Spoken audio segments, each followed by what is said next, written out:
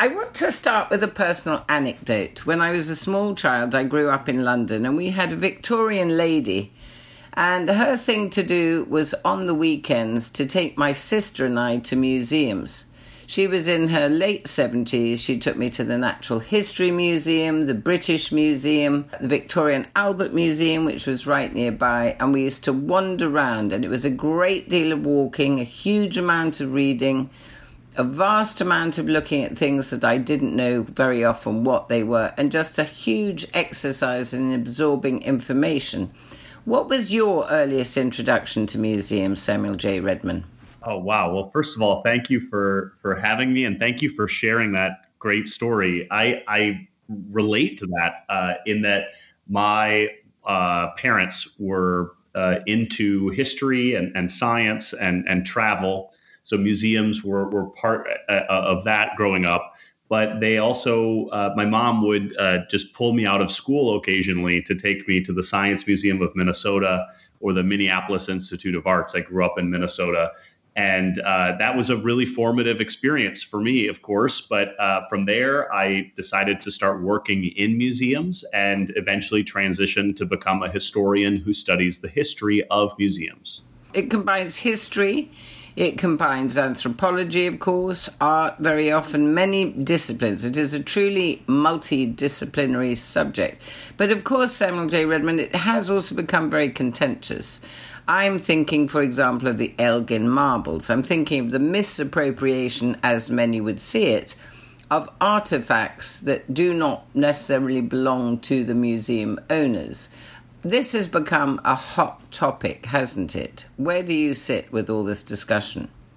Absolutely. It has been a really incredible time for those of us who have been following and tracking these conversations for some time. I have written about in the past. I come from, as I mentioned, a museum background and then became a historian.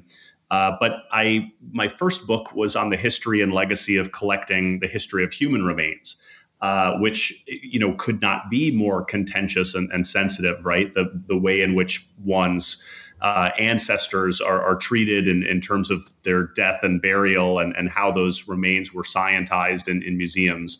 So it's absolutely the case that there's still a lot of work to be done. But I think in recent years, one of the themes of this new book is that born out of these crisis moments are opportunities in many cases to rethink museums, to reshape what they are and think about different trajectories moving forward.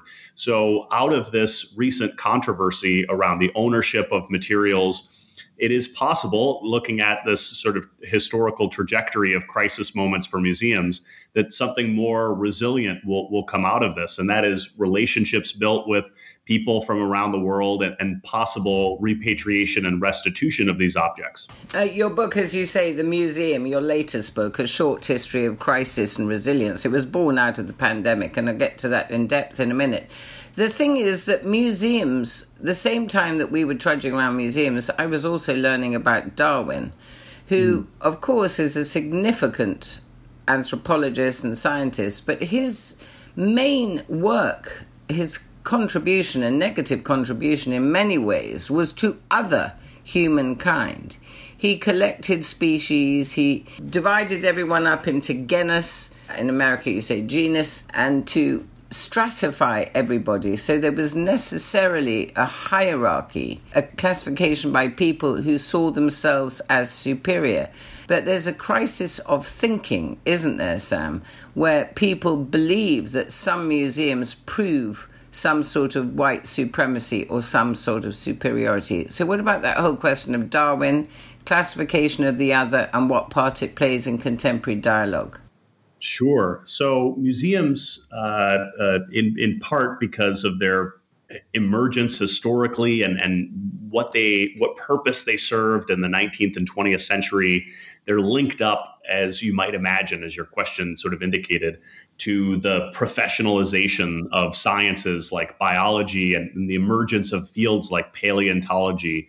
Not only were scientists working in museums, but of course, then they were creating these public displays, which in an era before magazines or documentary films, really, or even the emergence of the radio, people learned first about many of these things, either, public debates and fora and things of that nature. And certainly newspapers would have existed.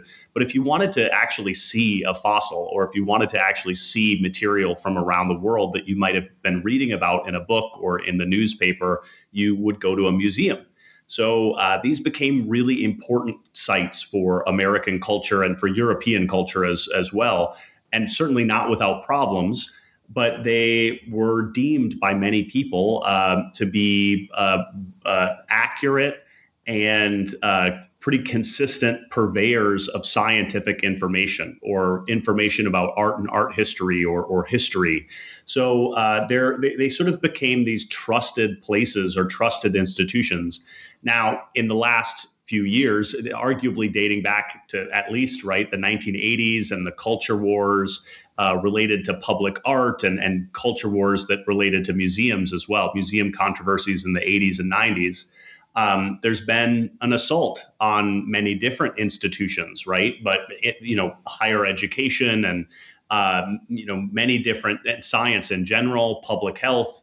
We've seen these all sort of under attack in various sorts of ways. So museums have had to confront this again as a challenge. And I argue that they could look at their own history, the last century or more, and learn from how they've responded to crisis moments in the past. In a way, this is nothing new. But what's unique about it are the different players and sort of the stakes and how it all plays out in each different context as we move along in history.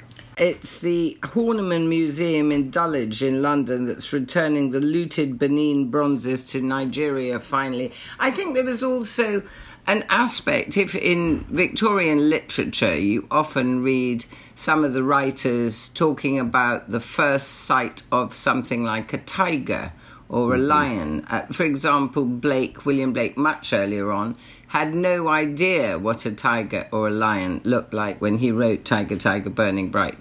People relied on museums not just to educate and illuminate. People don't often view museums as a place of spectacle or entertainment, but they've got better at presenting that. Do you think that's right?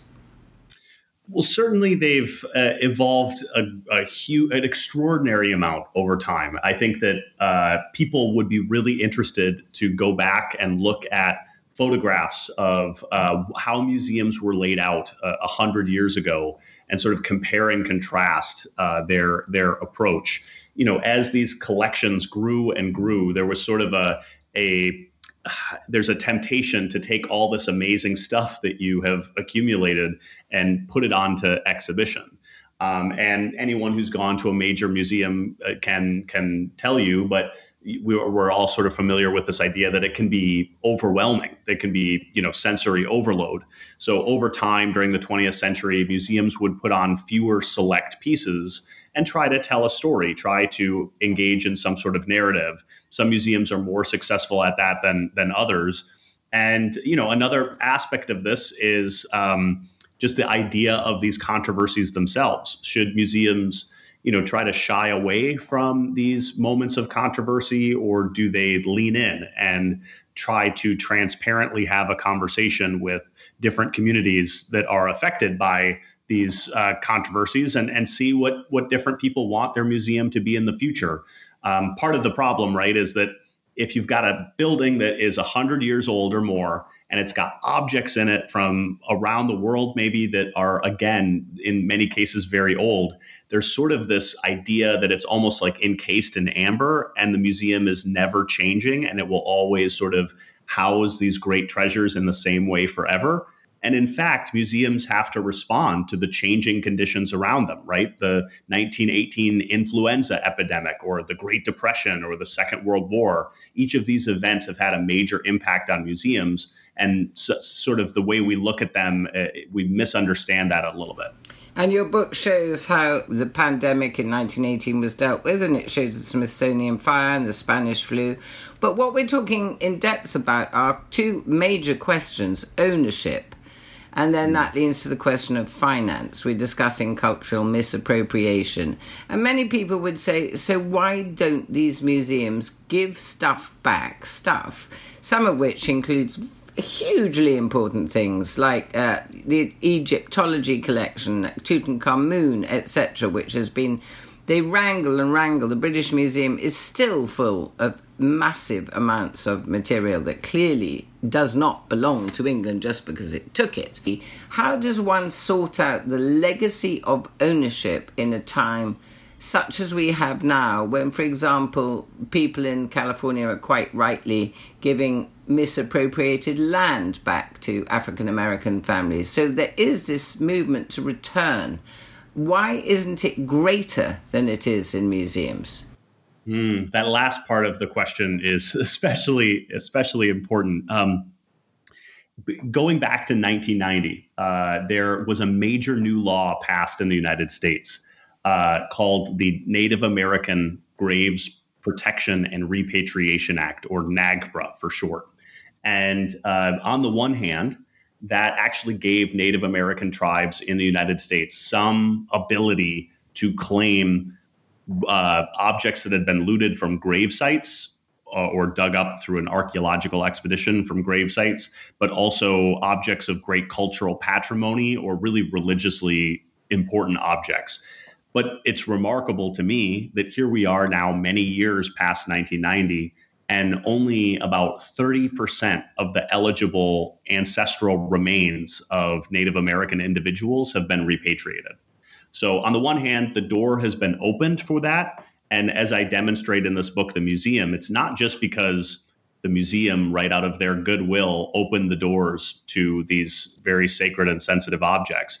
It's because a whole bunch of activists were pushing for that outcome. Native American lawyers and thinkers and writers, certainly, but also artists who were doing things like making the museum or the topic of the museum a central feature in their artwork, and that they would critique how Native Americans have been displayed in their own artwork. So a combination of those things actually really led to change, or at least the beginnings of change that make it possible, perhaps, for a much broader conversation to happen today.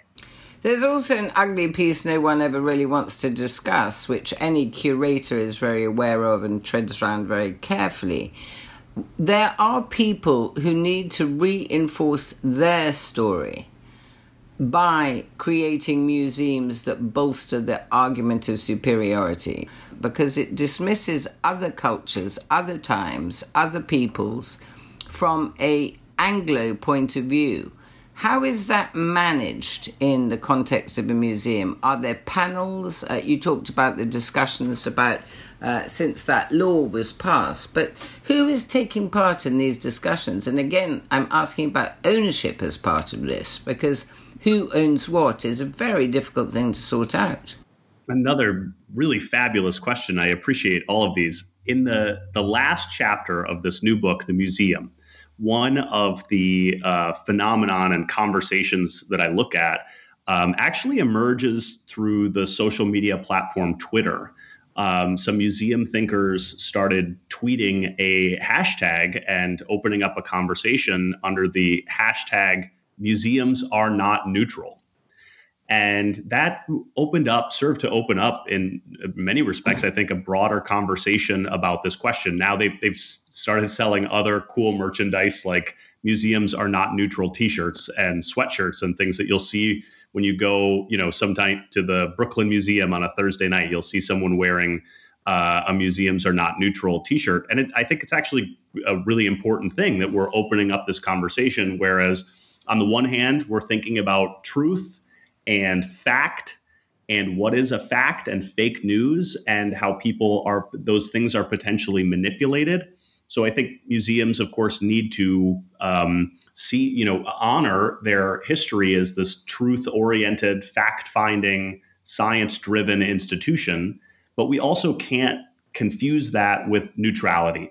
As your question indicated, like, the museum itself is not somehow inherently good or bad. It could be weaponized, as it was in Germany in the 1930s and 40s. that there are places around the world that present a slanted or ideological view of history or politics or science that it suggests again that the museum is not neutral. So I think a lot of those conversations are happening, sometimes in digital spaces, sometimes in other forms of resistance, protest. One of the chapters in the book looks at the 1970 art strike, where artists in New York City just straight up refused to work with art museums for a time. So it's a fascinating evolution, but I think public protest and conversation about it actually drives change in many instances. I remember in the 70s or 80s when sponsorship was invented for museums, and everyone thought this was a marvelous idea. Attendance number were down in the 70s, particularly. They couldn't get people in because it was expensive. So they offered sponsorship. And then in 2010s and 20s, we see people like the Sacklers, and I will mention their name, the family behind the opioid epidemic, allegedly. The problem is that they have contributed vast amounts of money to exhibitions and sponsorship and are much lauded. And there's an argument that goes around, we mustn't attack them, because if we attack them, the museum loses the money. So again, the money, how does a museum position itself between taking the money from the wrong people, it might be thought? Yeah, it's a challenging and important question for museums. And again, one that I was surprised to learn had really come up in the 1970 art strike. That one of the arguments of this book is that even though there are these episodes of crisis that we can talk about, it's almost never just one thing that's happening. So the 1970 art strike, it coincides with all of these other happenings that are taking place at the same time. So it's about how artists are represented in the museum or not, but they're also protesting the Vietnam War. And they're protesting sexism and the way in which Native American objects have been collected and displayed at the museum. This is also, in the wake of the Kent State and Jackson State shootings. So there's a lot happening sort of embedded into that particular moment. And similarly, in that era, it starts to emerge questions about the funders of these institutions and who's sitting on the board of major institutions like the Metropolitan Museum of Art. So, it's not as though that had been completely absent from museum protest, but really in the 1970s, it starts to emerge. But one of the things that's really kind of interesting to me is that the art strike kind of comes and goes. And as you suggested, sponsorship kind of pretty much grows in terms of a funding model for many museums, as did blockbuster exhibitions, right? These quite expensive displays of major artists or major collections or exhibits that travel around the world and are quite expensive. So that protest, some of those germs of those ideas or the germination of those ideas emerge earlier, and it takes until much later for things to really fully be reconsidered. So I just guess that is to say that with the Sackler and both the COVID and post-COVID questions, that this is clearly an evolving issue that people are thinking about, and that there has to be some balance there in terms of scrutinizing where funding comes from, of course, and an effort to open these spaces to the broadest number of people possible. So it's a difficult challenge and something that's certainly come up in museum history, but certainly something that is not at all resolved, I would say. Exactly. And you say one of the reasons you became so interested in crises such as the COVID pandemic was because it provides an opportunity where acute questions are asked about what museums should be. They suddenly go from being abstract questions to being very concrete and real. The question is, again, who is taking part in these discussions? Is it the money men who talk about the viability of the museum going forward? Is it the marketing people? Marketing people in museums are always very powerful. Is it the curators? Who is taking part in these discussions? Because it seems to me it must be quite the minefield. Absolutely. And I would say, another example of that question relates to sexism and questions about gender. So quite notably to me, but something that it is a common story. If people have studied the Great Depression, they'll know that this is a familiar narrative that starting around late 1929 into 1930, 31, as people are being let go from their jobs, often the justification was, oh, well, you're a woman working with a second salary, or you have a husband or a father at home. So it's more important that I keep the man who is working here in a similar position and fire the women. And certainly that played out at museums like the University Museum at the University of California, Berkeley, now the Hearst Museum, where women staffers, longtime women staffers, were fired or let go. Whereas male staffers, security guards, were kept on for those using that sort of dated rationale. And yeah, certainly the acute nature of the crisis changes, right? That an economic crisis is maybe different from a war or a social protest. And certainly they can coincide as they are now, right? And it pushes museums to say, for example, with the recent COVID lockdown, if a huge part of what we are is welcoming visitors to this physical space, but if we can no longer do that, how do we accomplish some of our mission in digital or online spaces? And arguably, some museums are quite successful with that. They have a lot of their collection freely available online, amazing resources for teachers and us at home. But other museums have struggled to sort of keep up with those many changes taking place in digital spaces.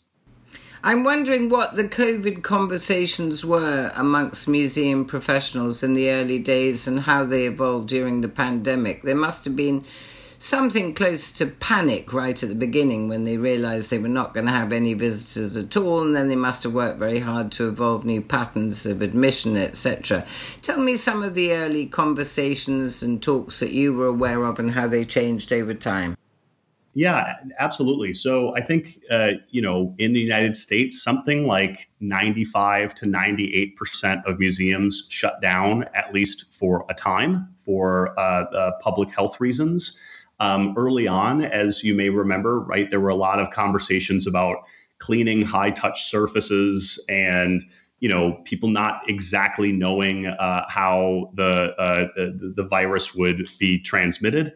And questions about whether or not, museums should even reopen. And sort of during that phase, and I guess maybe the early second wave, a number of museums, major museums in both the United States and Europe, notably the Louvre, for example, were pretty assertive in doing things in terms of maintenance. That part of the issue with a museum, right, is that so many visitors are coming at any given time, potentially, that it's hard to do new construction. That, if you shut down a wing, that's going to disappoint some visitors. Or if you're working on a thoroughfare or, sort of a hallway or something, it could sort of upset the flow of the museum. So some museums were doing months or years worth of maintenance work in the span of just a couple of weeks because they didn't have visitors sort of consistently coming to the museum. So they were able to accomplish certain things that they may not have otherwise. And then I would say an effort was really swung around to digital efforts, right? That as kids went back to school or were in school and teachers needed access to resources that could potentially engage fidgety kids, and online and distance learning. That was another sort of wave of development. And then thinking about how to reopen. And the surveys have suggested that at least in the early going of reopening, that museum audiences are trending younger and they're trending visitors from closer by, from more local visitors. So it's still, I haven't seen data from after the summer, but gosh, with airline travel and with other sort of challenges, I think one of the opportunities that may come out of this is an opportunity to, as museums reopen, to encourage people from nearby communities who maybe haven't had a chance to visit the museum in a couple of years to come connect with them as an institution. And for the financial part, how have people weathered the fiscal storm? No admissions meant no money.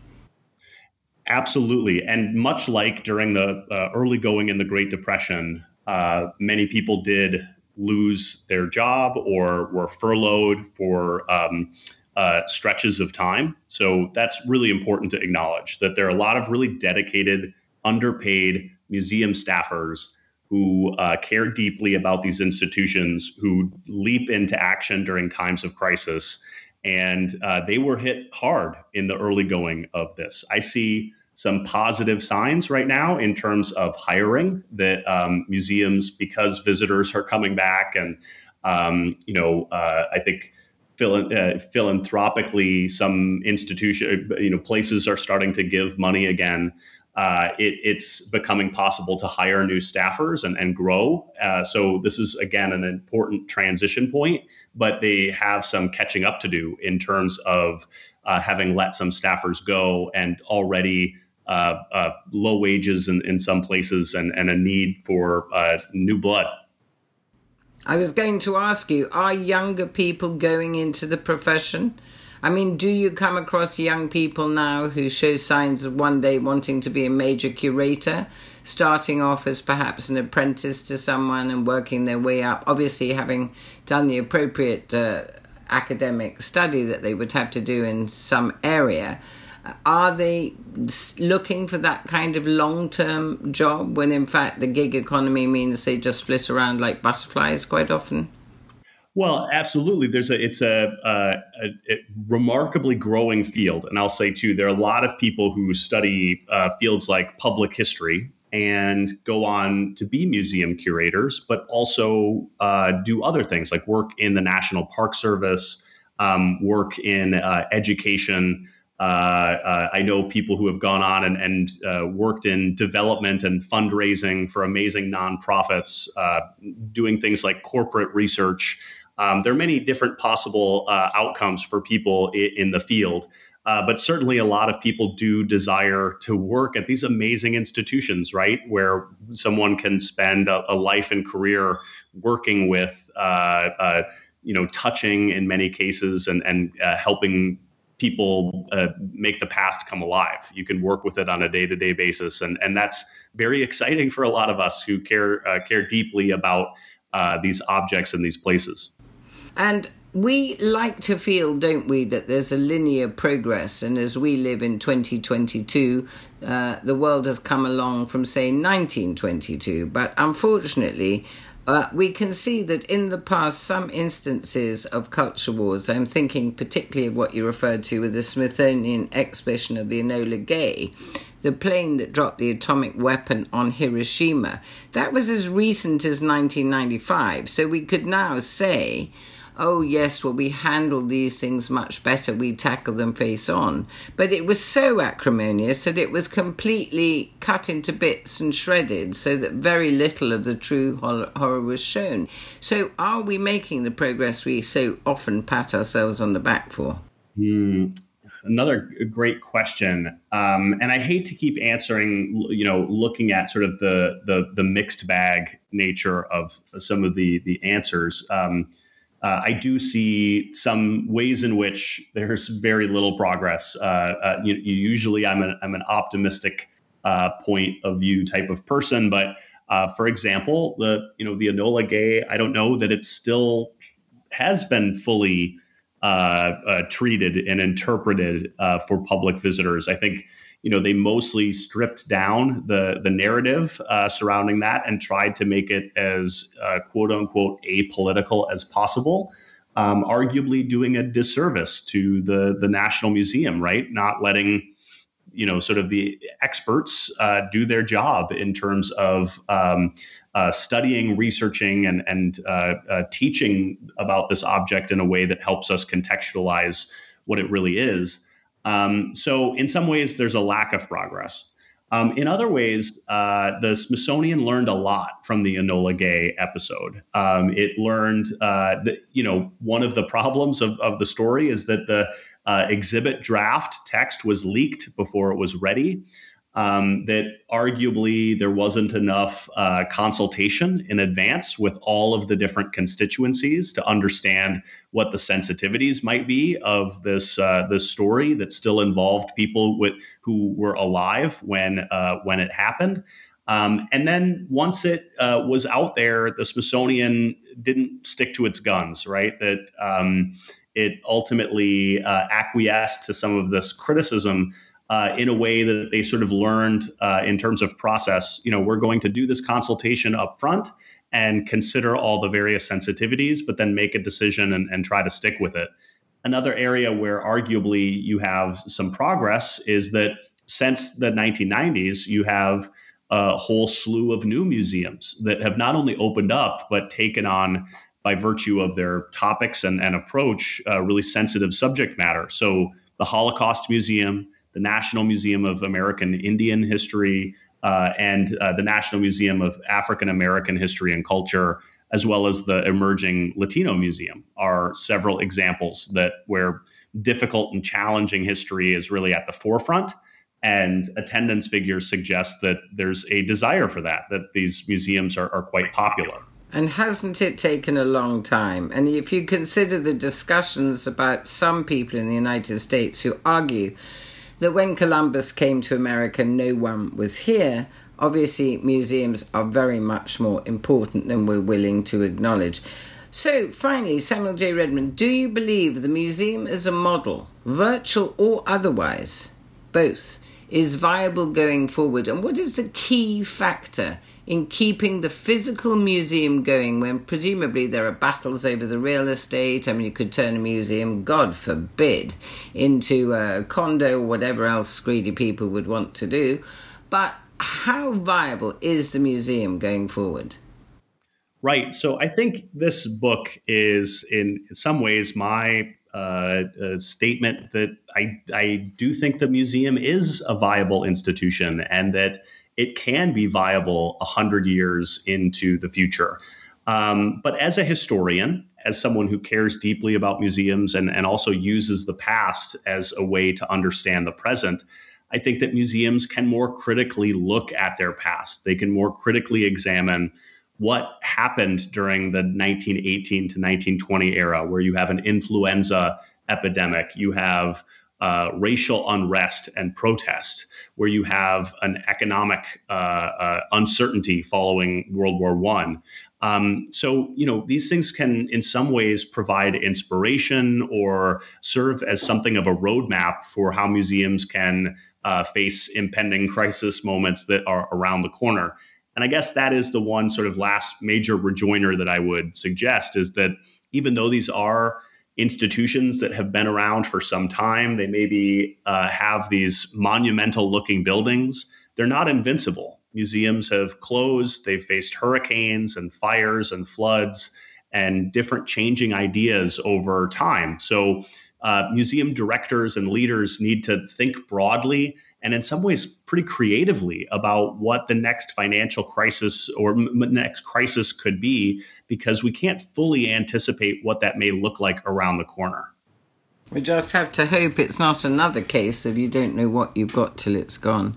I would recommend our listeners look you up, Samuel J. Redman. You have marvellous discussions about the importance of oral history, for example, and how you personally are very keen on people maintaining a familial oral history and so many other subjects. Samuel J. Redman, whose new book is The Museum, A Short History of Crisis and Resilience, well worth a read. It is described as a taut, academic, very well produced and thought out book. I highly recommend it. Thank you very much for speaking to us today. Thank you for having me.